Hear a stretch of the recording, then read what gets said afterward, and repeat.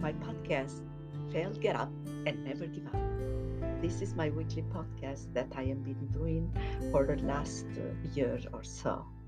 It's extremely important. It's a channel that you can learn and put it in a place, in workplace, in life, in your leadership styles, and in your children and future generations to come.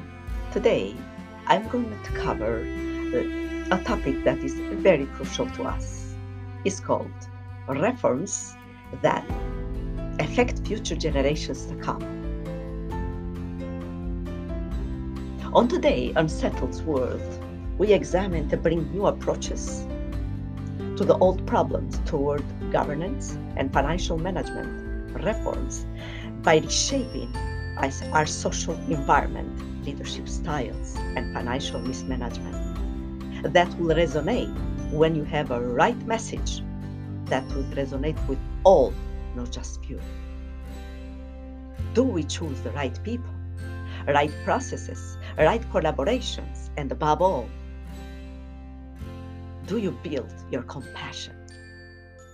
Most than ever today, that quality in leadership, beyond to be honest and to be trustworthy leader, compassion is one criteria to be a leader of 21st century. Let's share with you that I'm thrilled that next week I'm traveling in Europe to promote my last book, which is called the fourth one. It's called The Legend of Unbreakable Dea. Let's share a short story from that book. Early winter evening, and Dea was reading soundly, emerging to the story of the hero Conte Monte Cristo, when the sound of her bedroom door that she shared with other sisters is wide open. Jared where her wake bring her back into reality. Dea, it's time, her mother reminded her.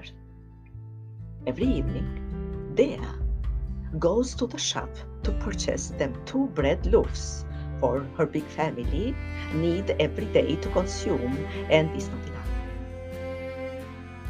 Quickly, she put on the heavy coat as outside is brutally cold, picked up the money that her mother handed and rushed into the door. The door apartment slammed, the wind gusted through the corridor. Her mother rushed to close the door. She walks fast, approaching the bread store. A man stopped her. Ma'am, could you please help my family to eat tonight? Could you buy a bread loaf for me, please? His eyes was popped out. There was no meat in his face, nor in his body. His dark yellow skin is attached to his bone. His worn dress could be of his father, as there was no place without patch-up, making him look older than his actual age. Why don't you buy yourself? They don't give me, ma'am, as we don't live in the city. Where do you live? Luz, ma'am. Luz is a village located on the outskirts of the city. Dea brushed away a strand of her hair that had blown into her face and went down in her knees, concerned for the man's health. I am sick, ma'am. The doctor and dictator do not take care of me and doesn't let us in a village any longer to possess anything. Nothing? Nothing, ma'am. My family has 2 days without bread, no chicken, no cows, no vegetable, no grain, and we are in the middle of the village.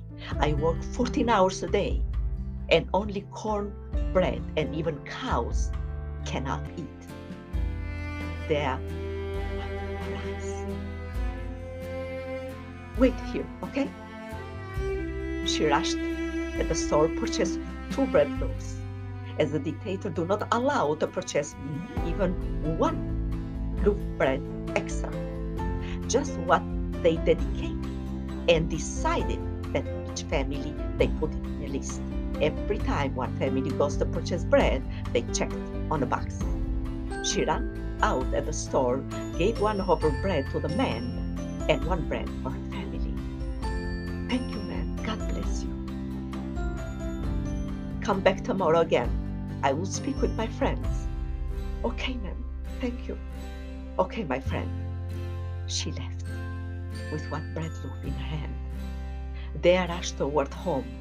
Her heart is racing out of her chest as worries as what she is going to tell her mother, as it's not enough for her family. She decides to know herself. Soon she entered at the apartment. Her mama approached with her with a worried face. Thank God you're back. Why took you so long? Why only one bread loaf? Her mom asked as she took the bread away from Dea's hand. They ran out of bread, Mom. No more bread for tonight. I will not eat. I'm not hungry. Save the bread for you guys because you work. Oh, my love, we'll manage to eat as little everybody. That night, laying down on her bed, in her mind's eyes is the man that was near the death. God, where are you? This is unbearable misery. Please help us. The dictator, like a giant octopus arms spreading through of the country, controlling everything and everywhere, sucked the blood from people and the land. The country is poisoned from cholera, dictator, and people become like zombies. In her dream, they fly all over the country and spread happiness, prosperity, enjoy watching people smiling and singing, and flowers, blossoms, and river flowing, flourish in the land. This is enough for everyone, and people live in harmony. This is part of one of my stories on the legend of Unbreakable Bear. Then this, how leaders are built. The compassion is one of the most important traits that leaders need to have today, and especially in reforms that we are going through. I'm going to end today my blog and my podcast with one of my poems from my third book that is called Our Human Race. The future generation. Two worlds diverged on the road of life. But could the old and the new journey together? I want to be the travel of the future, stopped and watched how the new took over. To take the lead, so be it. The burning feeling of exploring the new, somewhere ages and ages hence, to build the foundation for the new generation.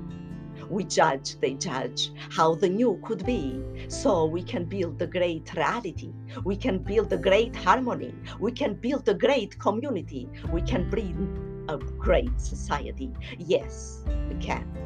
Yes, we can when we think we, not me. Yes, we can when with goodness prevails. Yes, we can when we feed positivity. Yes, we can when we diminish our greediness. Yes, we can when we come together. Yes, we can when we turn the ugliness into the goodness. Yes, we can when we embrace diversity. Yes, we can when we have unity.